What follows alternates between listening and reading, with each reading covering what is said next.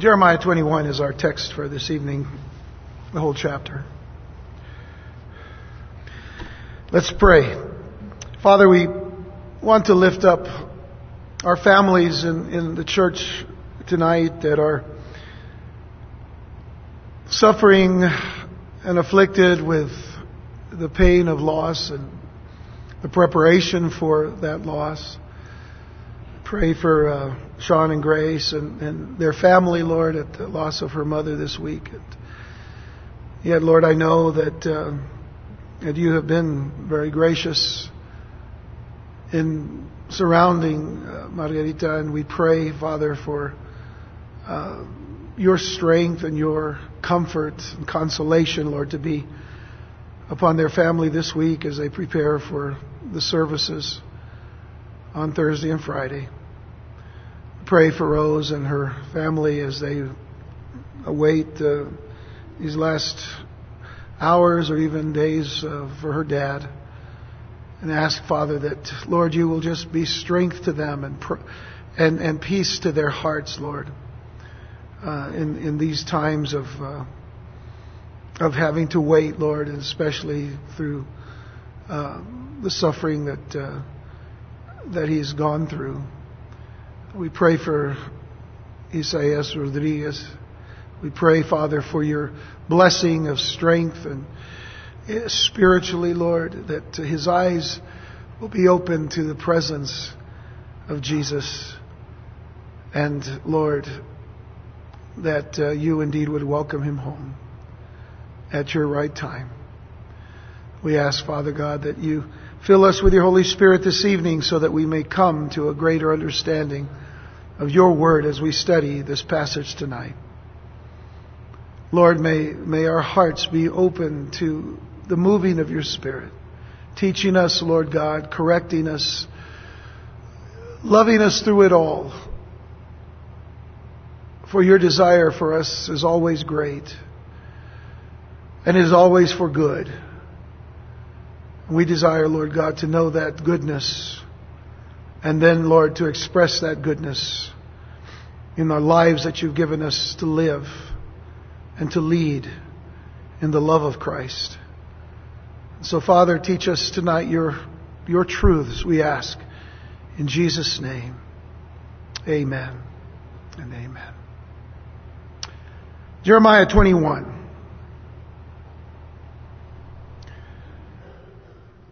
Verse 1, the word which came to Jeremiah from the Lord, when King Zedekiah sent to him Pashur, the son of Milkiah, and Zephaniah, the son of Maaseiah, the priest, saying, please inquire of the Lord for us, for Nebuchadnezzar, king of Babylon, makes war against us. Perhaps the Lord will deal with us according to all his wondrous or wonderful works, that the king may go away from us.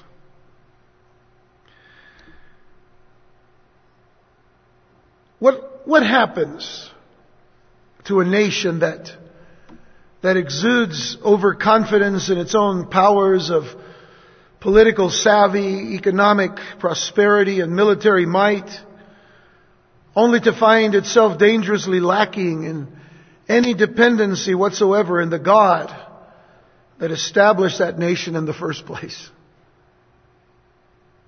What happens to a nation in that condition?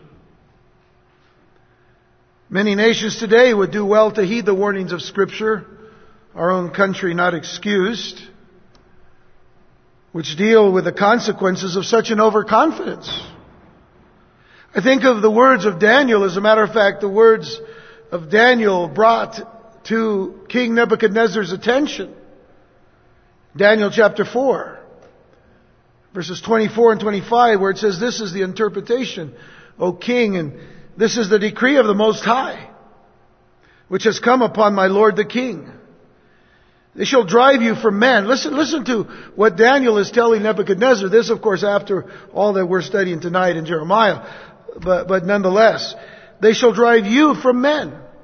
This is speaking to a king. They shall drive you from men. Your dwelling shall be with the beasts of the field, and they shall make you eat grass like oxen. They shall wet you with the dew of heaven, and 7 times shall pass over you, till you know that the Most High rules in the kingdom of men, and gives it to whomever He chooses. You see, that last phrase is really the operative phrase here. Till you know that the Most High rules in the kingdom of men. Those are words given to a king. Till you know that the Most High rules in the kingdom of men and gives it to whomever He chooses. Nebuchadnezzar, you had an opportunity. You lived as a vessel of God, as you'll see in just a moment. As God's vessel to correct Judah. But you went overboard. And then you went crazy. Crazy about yourself. Crazy about your wealth. Crazy about your wisdom. Crazy about your standing in the world, to the extent that you considered yourself God. Now, notice where you are. Like a wild animal and beast in the field. Brings to mind Proverbs 16 verse 18 that says, pride goes before destruction, and a haughty spirit before a fall.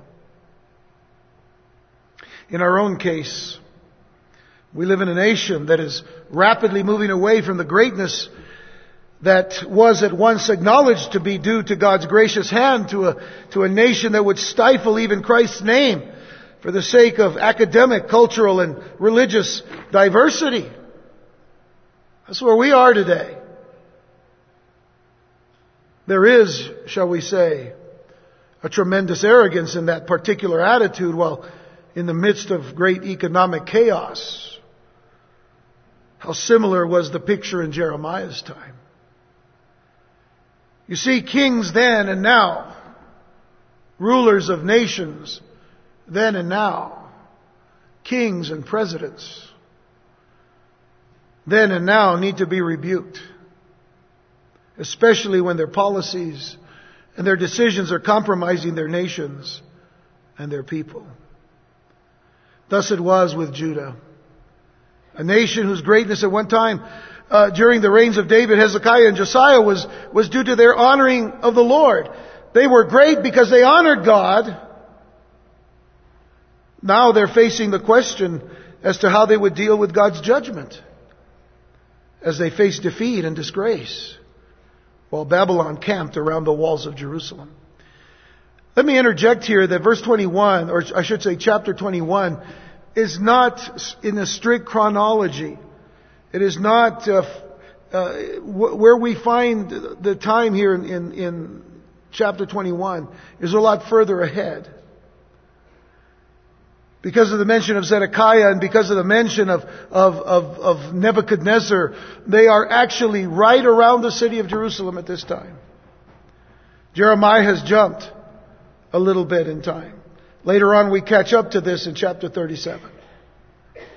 But just for your understanding, Babylon is camped around Jerusalem. And so with that in mind, if you look at verses 1 and 2 again, it says, the word which came to Jeremiah from the Lord when King Zedekiah sent to him Pashur the son of Melchiah. By the way, we met a Pashur in chapter 20. It's not the same one. They have different fathers. So it's a different person.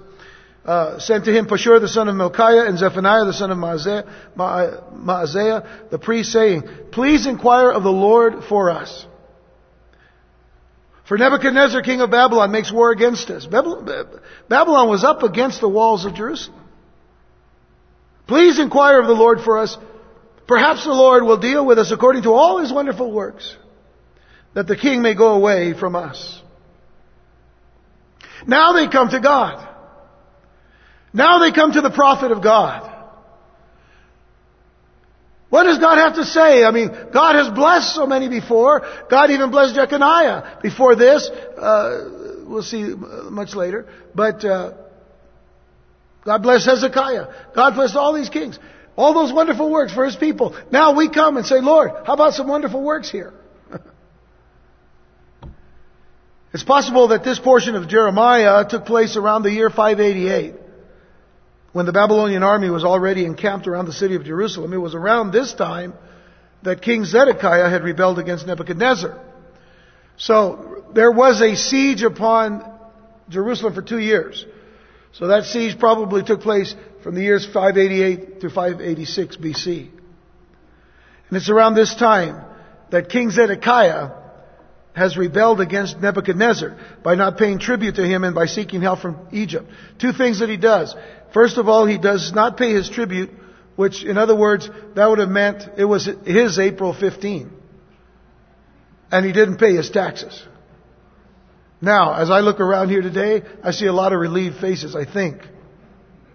Because, I was done last night late, but finally got it. Right? Are we okay there? Nobody's... All right. Pay your taxes. Zedekiah didn't pay his taxes to Nebuchadnezzar. The other thing he did, though, was he broke an oath. And he sought help from Egypt. Let's read. Go to 2 Chronicles. We need to kind of build up our understanding of where we are at this point in time in Jeremiah. But 2 Chronicles chapter 36, verses 11 through 14. 2 Chronicles 36:11. I might sound like I'm slurring a little bit because I bit my tongue today. I didn't even realize it until I got up here to speak, and then the pain is like throbbing in my mouth. So if I sound really funny, that's probably the reason. Okay? I'm doing my best not to sound that way. 2 Chronicles 36, verses 11 through 14. It says, Zedekiah was 21 years old when he became king. And he reigned 11 years in Jerusalem. But notice his resume. He did evil in the sight of the Lord his God, and did not humble himself before Jeremiah the prophet, who spoke from the mouth of the Lord. He never humbled himself before God's prophet. Then, remember back in verse 1 of our text. What are they doing? They're saying, Jeremiah, maybe God will help us out now. All right, so get that in your mind. Verse 13. And he also rebelled against King Nebuchadnezzar. Notice, he rebelled against this king, Nebuchadnezzar, who had made him swear an oath by God. But he stiffened his neck and hardened his heart against turning to the Lord God of Israel. Instead of going to God, he went to Egypt. Let's go on. Moreover, all the leaders of the priests and the people transgressed more and more, according to all the abominations of the nations, and defiled the house of the Lord which he had consecrated in Jerusalem. Now, I'd like for you to turn to the prophet Ezekiel. This is after Jeremiah. So go to Ezekiel chapter 17. Again, what we're doing is establishing the situation with Zedekiah, so you'll see what he did or didn't do to put himself in the situation that he's in our text. So here in Ezekiel 17 verse 11 it says, Moreover, the word of the Lord came to me saying, Say now to the rebellious house. Who's the rebellious house? Judah. Say now to the rebellious house, do you not know what these things mean? Tell them, indeed, the king of Babylon went to Jerusalem and took its king and princes and led them with him to Babylon. And he took the king's offspring, made a covenant with him, put him under oath. He also took away the mighty of the land, that the kingdom might be brought low and not lift itself up, but that by keeping his covenant it might stand. In other words, you keep this covenant with me, and you're going to be okay.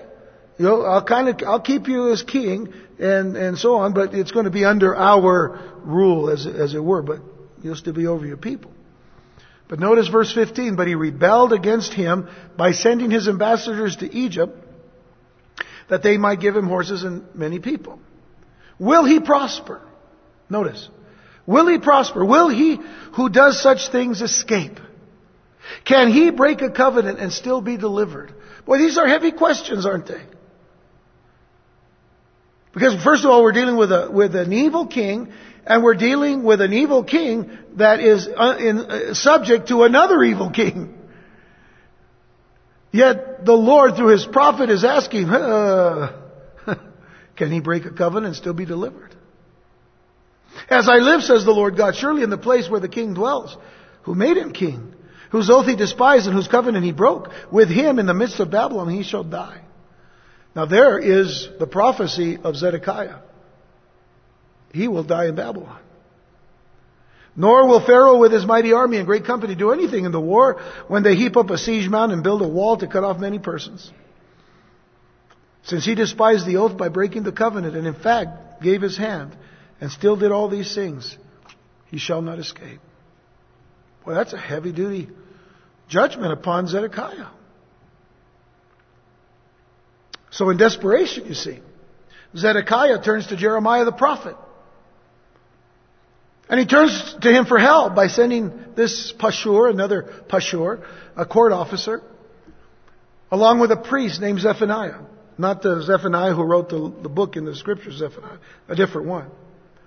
And they send him to Jeremiah to see if the Lord would grant him guidance. The king was obviously hoping for the Lord to miraculously deliver them from the awaiting Babylonian army as he had brought deliverance to Hezekiah from the Assyrians. Oh, those were wonderful works, Lord. How about some wonderful works for us? However, Jeremiah responded. He responded with ominous declarations to the king, the people, and to the house of David. That's your outline for this chapter. The proclamations and declarations to the king, the people, and the house of David. Begins with these ominous declarations to the king. Consider, if you will, Jeremiah 21 verses 3 through 7. It says, Then Jeremiah said to them, Thus you shall say to Zedekiah, Thus says the Lord God of Israel, Behold, I will turn back the weapons of war that are in your hands. Now you understand, he's speaking to his own people. He's speaking to Judah. And he's saying to them, I'm going to turn back the weapons of war that are in your hands, with which you fight against the king of Babylon and the Chaldeans who besiege you outside the walls. Again, the Chaldeans are really the Babylonians. That's just another name for them. The Chaldeans who beseech you outside the walls. And I will assemble them in the midst of this city. I myself will fight against you with an outstretched hand, and with a strong arm, even in anger and fury and great wrath. Now take note of verse 5 there for just a minute. Outstretched hand, strong arm, but how? In anger, fury, and wrath. That's interesting when we talk about the Lord that way. He's actually talking about himself. And that against his people. Not about enemies, not about the heathen, not about the pagan, against his own people. Why? Because they had become heathen, pagan in their ways. Then he goes on and he says in verse 6, I will strike the inhabitants of this city. What city? Jerusalem. Both man and beast. They shall die of a great pestilence. And afterward, says the Lord, I will deliver Zedekiah king of Judah, his servants and the people, and such as are left in this city, from the pestilence and the sword and the famine, into the hand of Nebuchadnezzar king of Babylon, into the hand of their enemies, and into the hand of those who seek their life. So those who would run away from Jerusalem, if they left and got to get away from Babylon, they would run into other people. Edomites probably. All enemies of Israel. And then he says, and he shall strike them with the edge of the sword. He shall not spare them, or have pity, or mercy. Now the message was clear, and it was straightforward. Isn't that the longest verse of Scripture you've ever seen? I was just looking at the other. Man, that's long. And it's still not even the longest verse of Scripture. But the message was clear, and it was straightforward. Neither the king nor his people would escape the coming judgment. That's the message. All along we've been saying, judgment's coming, repent. But God always told Jeremiah, they're not going to repent. Judgment's coming, repent. They're not going to repent. Judgment's here. And guess what? The king doesn't repent. The people don't repent. And they don't escape the coming judgment. Following the example of the evil kings who ruled before him, Zedekiah lived a wicked life. Instead of setting a righteous example for the people, he and his predecessors were stumbling blocks to the people. They led the people down the road of sin and shame. Consequently, they would face God's hand of judgment. Judah's military strength would be ineffective against the Chaldean army. Well, this was the army that was going across all of the northern regions before it swooped down into Israel. And so a standing army in Jerusalem, what were they going to depend upon? Well, they were going to depend upon their walls. Our walls will take care of us. This is a strong city. Verse 5 reveals a powerful irony. A powerful irony. Because in the past, God's mighty outstretched hand and strong arm had worked for His people, right? His outstretched hand and mighty arm worked for His people. Take, for example, Deuteronomy chapter 4, verses 34 and 35. Or did God ever try to go and take for Himself a nation from the midst of another nation by trials, by signs, by wonders, by war, by a mighty hand and an outstretched arm, and by great terrors, according to all that the Lord your God did for you in Egypt before your eyes? To you it was shown that you might know that the Lord Himself is God. There is none other besides Him. They had already been delivered from the bondage in Egypt. By what? By His outstretched arm and His mighty hand. Do you notice it's kind of changed around? His outstretched hand and mighty arm in Jeremiah. In Deuteronomy 5 verse 15 it says, "And remember that you were a slave in the land of Egypt, and the Lord your God brought you out from there by a mighty hand and by an outstretched arm. And therefore the Lord your God commanded you to keep the Sabbath day." Deuteronomy 26 verse 8, "So the Lord brought us out of Egypt with a mighty hand and with an outstretched arm, with great terror and with signs and wonders."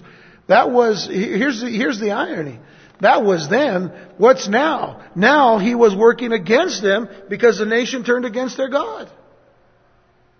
So now it's the outstretched hand working against them and a mighty arm in bringing judgment upon His people. And it brings to mind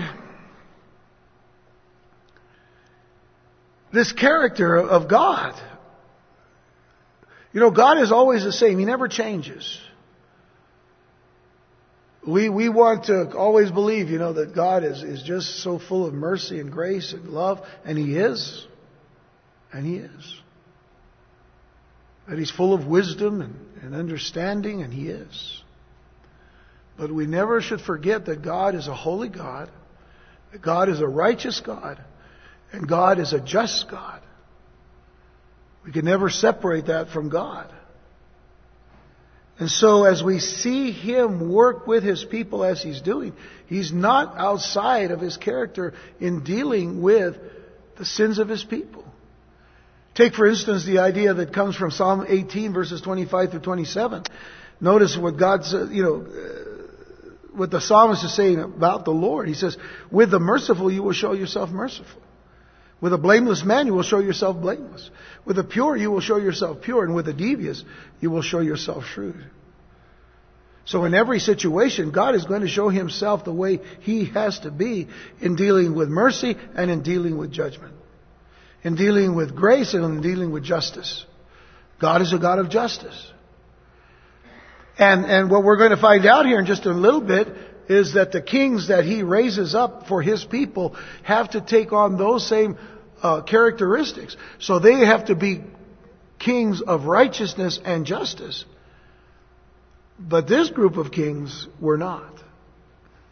So to deal with the devious, He must be shrewd.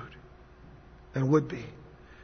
And it even seems strange that in verse 5 we see those words such as anger and fury and great wrath attributed to the Lord.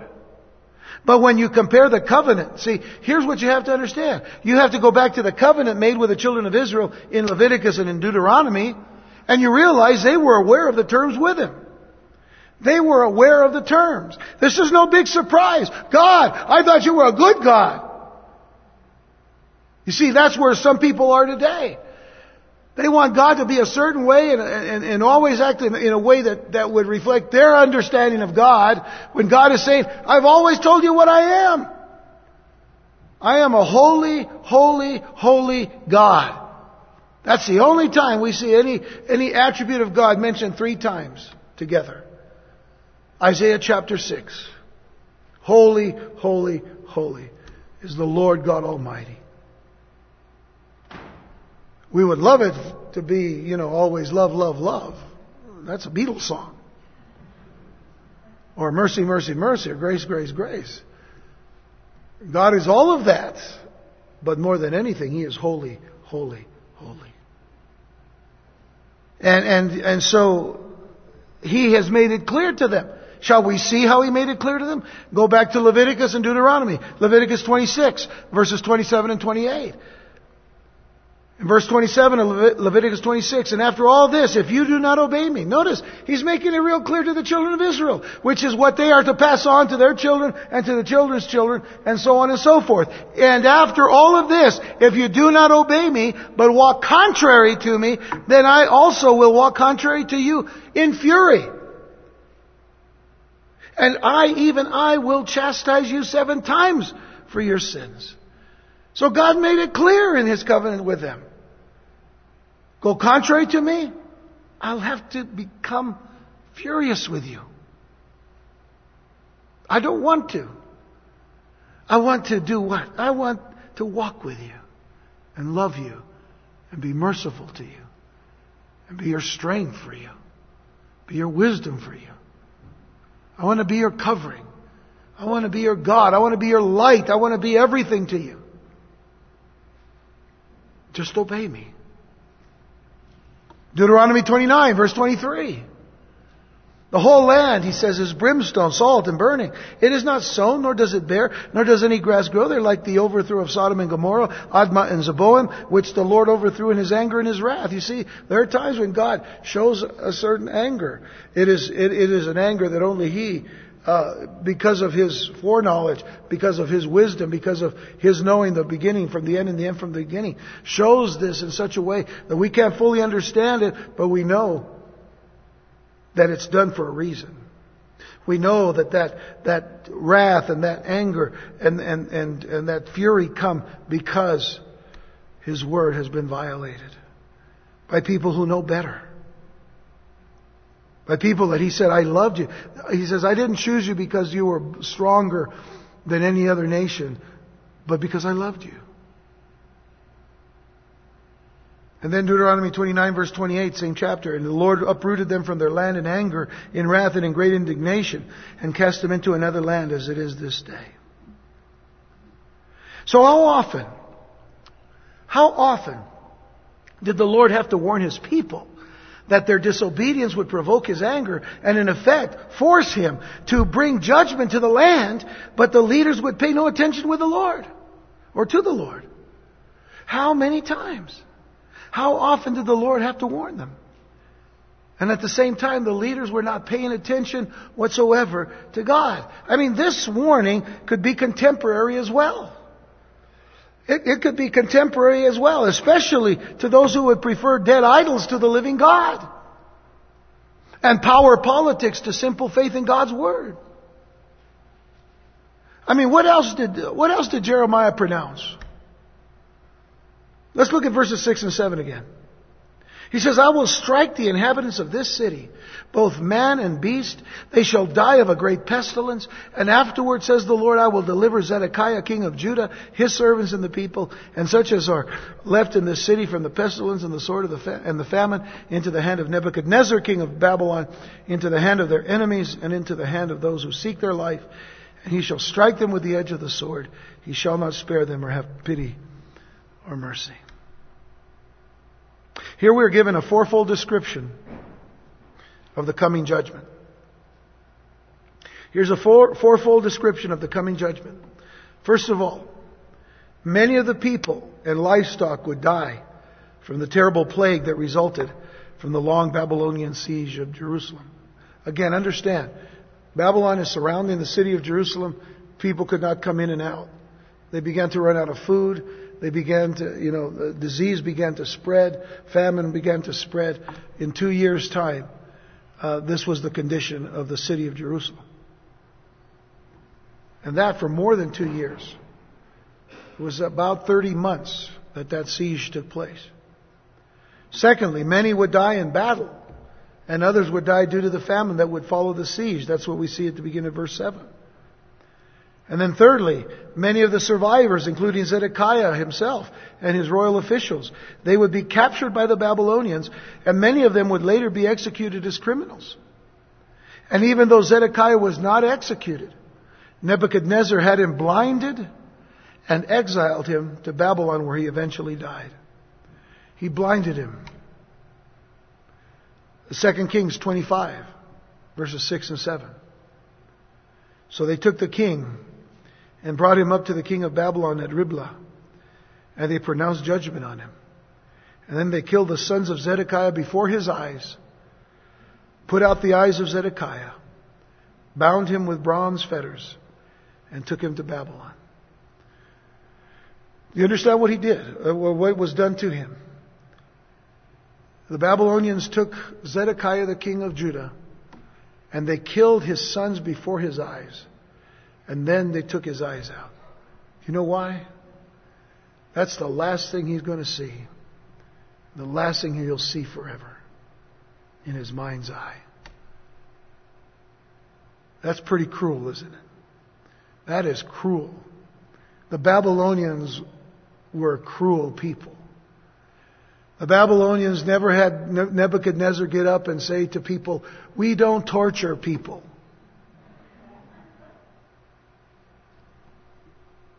They didn't have Geneva Conventions and UN this or UN that.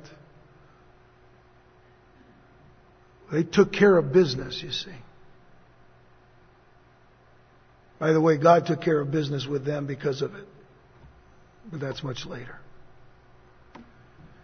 Fourthly, few of the people would be spared or show mercy or compassion. As it says at the end, "He shall not spare them or have pity or mercy."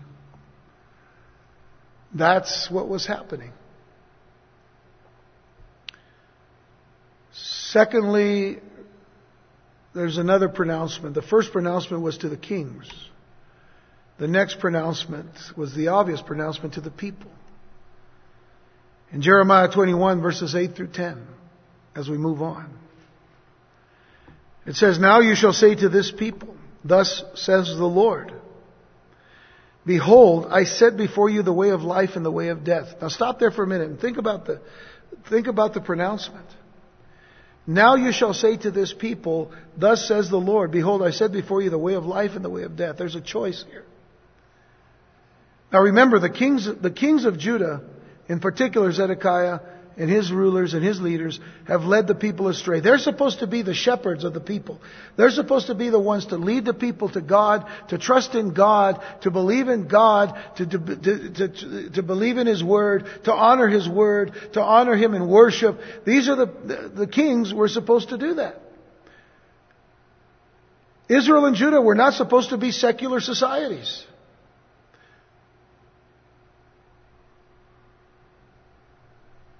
So the kings and the pronouncements that we saw in verses 1 through 7 don't have this choice. You see the difference? They've led the people astray. But notice what God does. He still gives them a choice.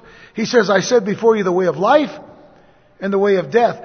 But notice, it isn't life as if to say you're going to escape the problem.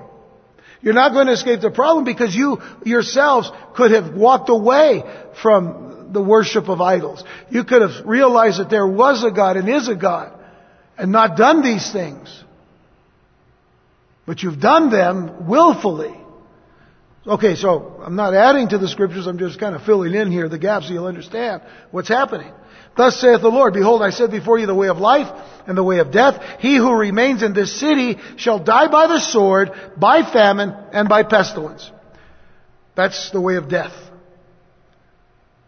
"But he who goes out and defects to the Chaldeans who besiege you."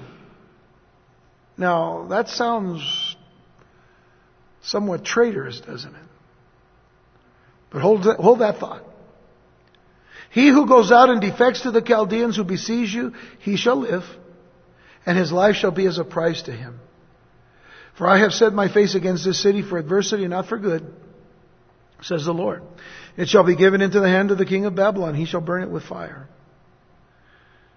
Now you can choose death and just stay here and you're just going to die. You give yourself up to the Babylonians. So this is something that God told Jeremiah to tell them. And you think, this sounds traitorous. Stop for a moment and think. God knows the end from the beginning from the end. He realizes and knows, God doesn't have to realize anything, He knows, that there has to be a seed continuing on. God's people are not going to be wiped out completely. So as for the king, there was certainly no hope. But for the people, hope was offered to them if they would just completely surrender to King Nebuchadnezzar. Now, if you jump forward to Jeremiah 38, and again, remember that you're not chronologically in place right now in chapter 21, but jump forward to Jeremiah 38, Jeremiah 38, verses 17 and 18. Where it says, then Jeremiah said to Zedekiah, thus says the Lord, the God of hosts, the God of Israel, if you surely surrender to the king of Babylon's princes, then your soul shall live. This city shall not be burned with fire, and you and your house shall live. But if you do not surrender to the king of Babylon's princes, then this city shall be given into the hand of the Chaldeans. They shall burn it with fire, and you shall not escape from their hand. And now, of course, you would say, well, then it sounds like he's giving him the option. But God already knows his heart is set. So he's already set in his ways. And then what is he going to do? He's not going to honor the oath that he was given by Nebuchadnezzar, number one. The other thing was that he sends ambassadors to Egypt. Of course, that messes everything up for him. Either way, consider this, that two ways were set before them by the Lord. Two ways were set before them by the Lord. The way of life and the way of death. A choice that probably brought to their remembrance the words of the covenant. Remember, going back to the covenant that was made for them already, it was already in there about this choice. Listen, Deuteronomy 11, verses 26 to 28. Behold, I set before you today a blessing and a curse. What is that? A choice between life and death. The blessing, if you obey the commandments of the Lord your God, which I command you today. And the curse, if you do not obey the commandments of the Lord your God, but turn aside from the way which I command you today, to go after other gods which you have not known. Jump over to Deuteronomy 30, and notice again what God says in verses 15 through 20. See, I have set before you today life and good, death and evil. Notice the choices. Life and good, or death and evil. In that I command you today to love the Lord your God, to walk in His ways, and to keep His commandments, His statutes, and His judgments, that you may live and multiply. And the Lord your God will bless you in the land which you go to possess. God says, obey me, I'll bless you. That's pretty simple, right? What's the old adage? Easier said than done. Verse 17, but if your heart turns away so that you do not hear or are drawn away and worship other gods and serve them. Now, God is pointing all the way down to Jeremiah's time. From Moses' time all the way to Jeremiah's time. He says, if your heart turns away so that you do not hear, you're drawn away, like by the kings, and worship other gods and serve them, idol worship. I announce to you today, notice today, that you shall surely perish. You shall not prolong your days in the land which you cross over the Jordan to go in and possess. And then he says, I call heaven and earth as witnesses today against you, that I have set before you life and death, blessing and cursing. Therefore, I should have highlighted this about this big. Therefore, choose life. Choose life. God is saying, for your good, choose life. That both you and your descendants may live. Stop for a moment before we go on and think about this. We've heard it from this pulpit before. God is a God of life, not a God of death. The enemy is all about death. But God is a God of life. What does He promise to us who believe in Him? Jesus said in John 11, I'm the resurrection and the life. He who believes in me, though he dies physically, will live forever. He who believes in me. Choose life. That both you and your descendants may live. Verse 20, that you may love the Lord your God, that you may obey His voice, and that you may cling to Him. I tell you what, I think we miss so much of what blessing God wants to give us and shower upon us because we fail to just cling to Him. We have to be very careful, folks, not to cling to the things of this life. And there are plenty of things in this life. We could all consider them necessity. There's some necessities, that we need on a daily basis or as it goes. But there are a lot of things that we cling to that aren't necessities. But some people cling to those things as if everything depended upon those things. God doesn't deal with things. God deals with life. And I would encourage you to think about what it means to cling to God.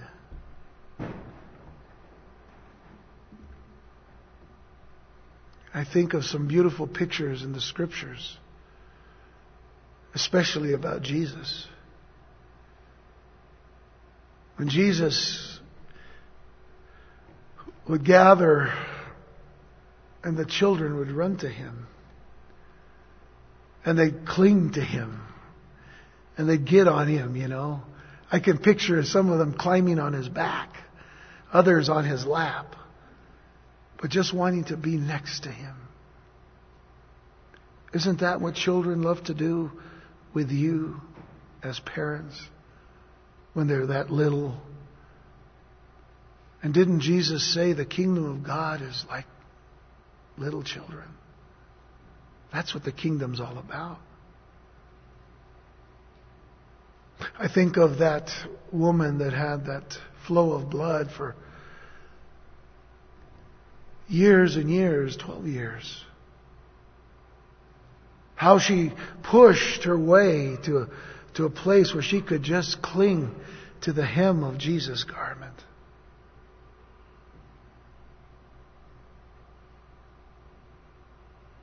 And Jesus said, "Who touched me?" And the disciples are saying, like, "Man, everybody's touching you." The point was that virtue had left him to this woman to heal her.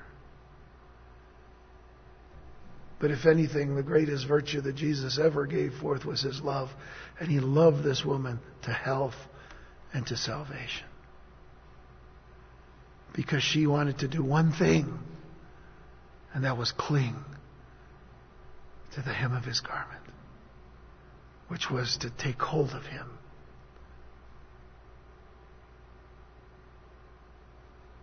Choose life, that both you and your descendants may live, that you may love the Lord your God, that you may obey His voice, that you may cling to Him, for He is your life and the length of your days, and that you may dwell in the land which the Lord swore to your fathers, to Abraham, Isaac, and Jacob, to give them. You see, with the Lord we must decide one way or the other. With the Lord we must decide one way or the other. It isn't possible finding neutral ground with God. I don't know where people get the idea that they can put one foot in the world and one foot in the kingdom of God. Jesus Himself said you can't love the Lord and you can't love mammon at the same time. One has to be your master.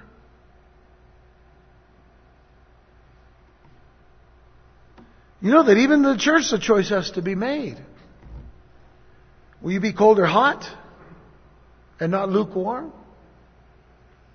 I think the words of Jesus in Revelation 3 to the church of Laodicea, He says, "I know your works, that you're neither cold nor hot. I could wish you were cold or hot. At least you're saying something by saying I'm cold or I'm hot. But if you're lukewarm," He says, "so then because you're lukewarm and neither cold nor hot, I will vomit you out of my mouth. Because you say I'm rich, have become wealthy, and have need of nothing, and do not know that you're wretched, miserable, poor, blind, and naked."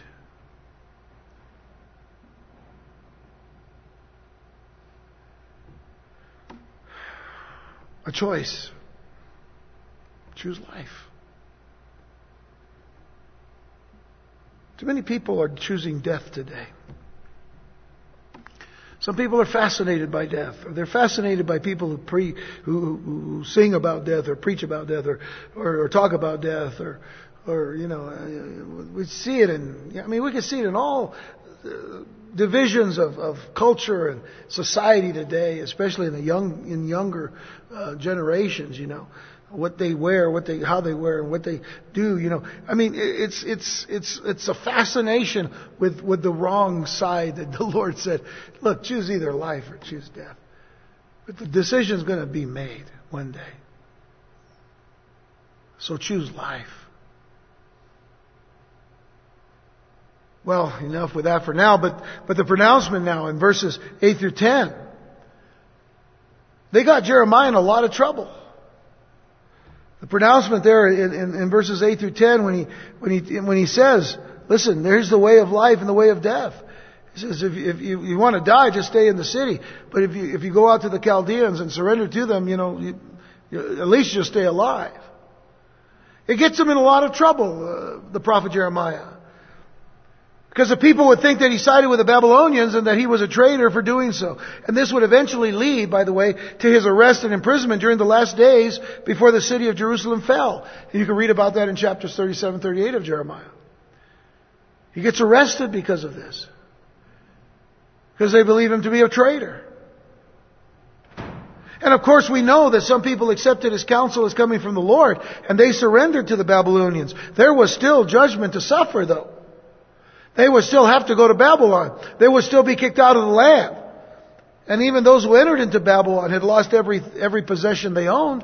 They weren't going over there this was not a lateral move here. This was not moving from from Jerusalem to Babylon, kind of like, I'll just back up and leave,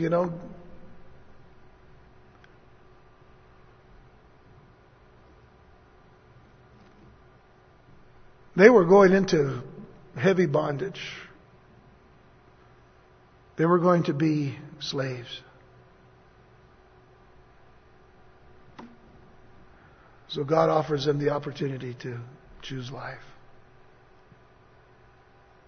The third proclamation is an oracle that is preached to the house of David. Verses 11 through 14, the last section of this chapter. It says, and concerning the house of the king of Judah, say, hear the word of the Lord. O house of David, thus says the Lord, execute judgment in the morning, and deliver him who is plundered out of the hand of the oppressor, lest my fury go forth like fire and burn, so that no one can quench it because of the evil of your doings. Behold, I am against you, O inhabitant of the valley and rock of the plain, says the Lord, who say, who shall come down against us, or who shall enter our dwellings? That's saying something very arrogantly. That's like saying, who can knock down these walls? Who can get in here? Nobody's going to be able to get in here. But I will punish you according to the fruit of your doing, says the Lord. I will kindle a fire in its forest, and it shall devour all things around it. You see, God's word demanded that the king execute justice throughout the nation by rescuing the victims of oppressors and criminals. And if the king failed to rule in justice, God's wrath would fall upon him. God himself was determined to defend the victims of unrighteousness and to pour out his wrath like unquenchable fire on evil kings. The point is that all the kings stood accountable before God. Far more accountable than the individual citizens of the nation. God always holds leaders more accountable because they are given far more responsibility. And I stand up here telling you that, burdened by that. I can't stand up here and say, I've always said I like big pulpits because you guys don't get to see my knees shaking every time I get up here. Because they shake because I don't want to say anything that goes against God's Word in any way. Listen to James chapter 3, verses 1 through 5. James chapter 3 in the New Testament. He says, "My brethren, let not many of you become teachers, knowing that we shall receive a stricter judgment." Do you notice that he said we? Knowing that we shall receive a stricter judgment. He puts himself right there. He knows God's called him, God's anointed him, God's blessed him so he can do this. And he says, don't become that which God hasn't called you to do. For we all stumble in many things. If anyone does not stumble in word, he's a perfect man, able also to bridle the whole body. Indeed, we put bits in horses' mouths that they may obey us, and we turn the whole body. Look also at ships. Although they are so large and are driven by fierce winds, they're turned by a very small rudder, wherever the pilot desires. Even so, the tongue is a little member and boasts great things. See how great a forest a little fire kindles. Well, how true that has become even in our day and time when these massive fires in California or in Australia or wherever, they all started by one spark, one match, by an arson, let's say, or just somebody didn't know how to take care of a fire. But all of a sudden, acres, hundreds, if not thousands of acres burn because of one little spark. The tongue is what James is talking about. It's a little member who boasts great things. A lot of big fires happen. That's why we have to be careful if God calls us into a time or into a ministry of teaching. Luke chapter 12, verse 48, Jesus said this, "But he who did not know yet committed things deserving of strife shall be beaten with few." Just go on to the next thought. "For everyone to whom much is given, from him much will be required. And to whom much has been committed of him, they will ask the more." For whom much is given, to whom much is given, for him much will be required. If you're given much to do for the Lord, you're required of that, of the Lord. So the responsibility of the royal house of David was clear. Namely, to administer justice, to show mercy, and to walk humbly with your God. Micah 6:8. Interestingly enough, David was a king that did those things. And the kings of Israel initially did not ride or ride on big, white, beautiful horses. They rode on the foal of a donkey. To show their humility before God. Because you see, all the other nations, all the kings, wore all the splendorous magnificence in their clothing and their armor. And what they rode on, they always had the best. When Jesus rode into Jerusalem, he rode on a donkey, the foal of a donkey, the colt of a donkey. And people began to say, "Hosanna in the highest, blessed is he who comes in the name of the Lord."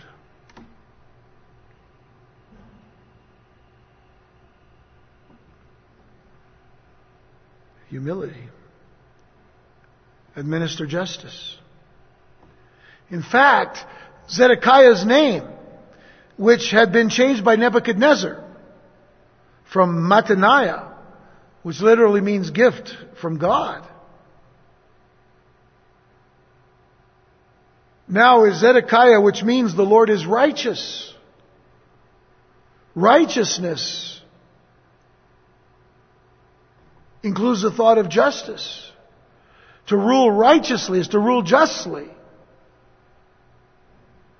So another irony is the name of Zedekiah, who did not rule justly.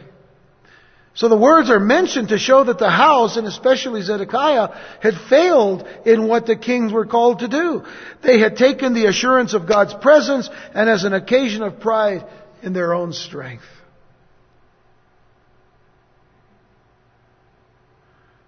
And this is what would bring them down. Lastly, in verses 13 and 14,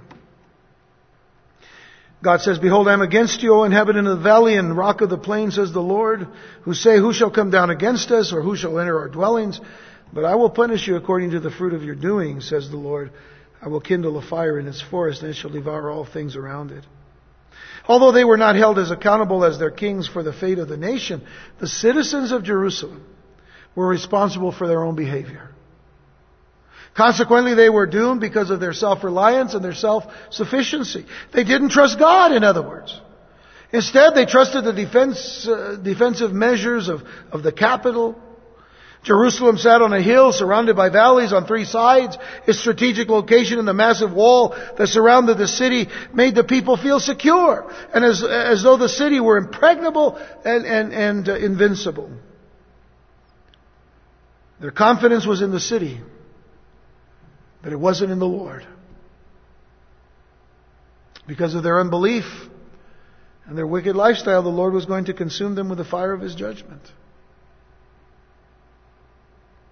So we're taken then out of the chronology of chapter 20 and moved quite a bit ahead to where we now see Babylon surrounding them in a siege. And he brings this to mind for this reason. I told you, I warned you for 40 years. For 40 years. And then for 30 years. 20 years. 10 years. And now here we are. And God said, God didn't lie to me. They won't listen. They won't do. I think of the words of Paul in Romans 8:31. What then shall we say to these things? If God is for us, who can be against us? Think about that for a moment. If God is for us, who can be against us? What about the converse? What about the reverse of that thought? Isn't it equally true that if God is against any people, nothing or no one will be able to protect them? So from one situation, if God is for us, who can be against us? Nobody can be against us if God is for us. But if God is against us, you're in a lot of trouble. You know, I've heard it said,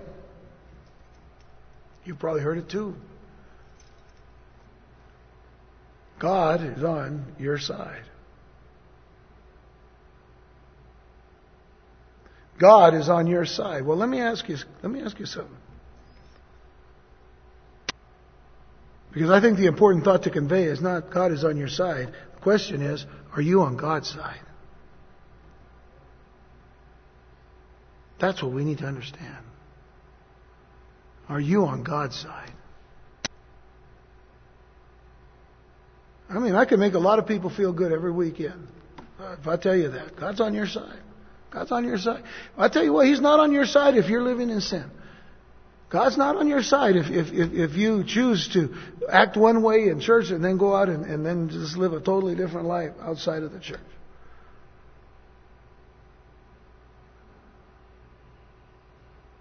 I honestly want God on your side too.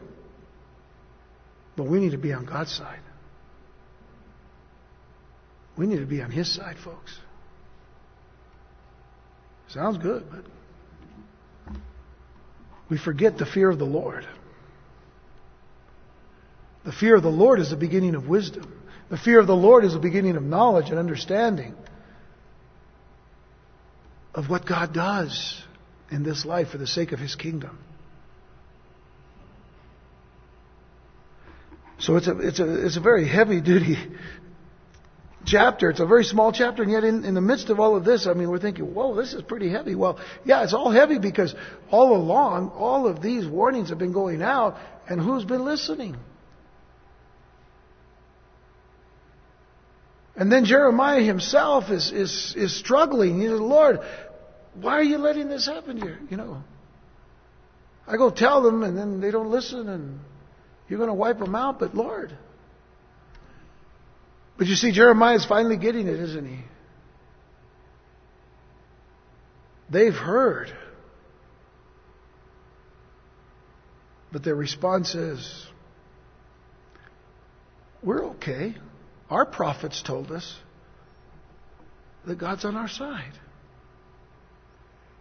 Isn't that the message they were getting? Oh, peace. We're okay. Go ahead and go to the temple. See, remember this. We've gone through this in Jeremiah. Go to the temple, offer your sacrifices, do your Jewish thing, and then when the day's done, go to your high place and worship your idols. Some people would think, oh, that's wonderful. You got the best of both worlds. That's what people are trying to do today. Live with one foot in the church and one foot in the world. Or those who say, let's embrace every religion, because if we embrace every religion, how can we go wrong? But God's Word says, I alone am God, there is no other. And no one comes to me except through Jesus, my Son. And I think we need to take heed to the truth that has been given to us in the gospel of Jesus Christ. So there it is. All right, no more driving home. We drove home already. Now you guys got to drive home. Safely, of home. Let's pray.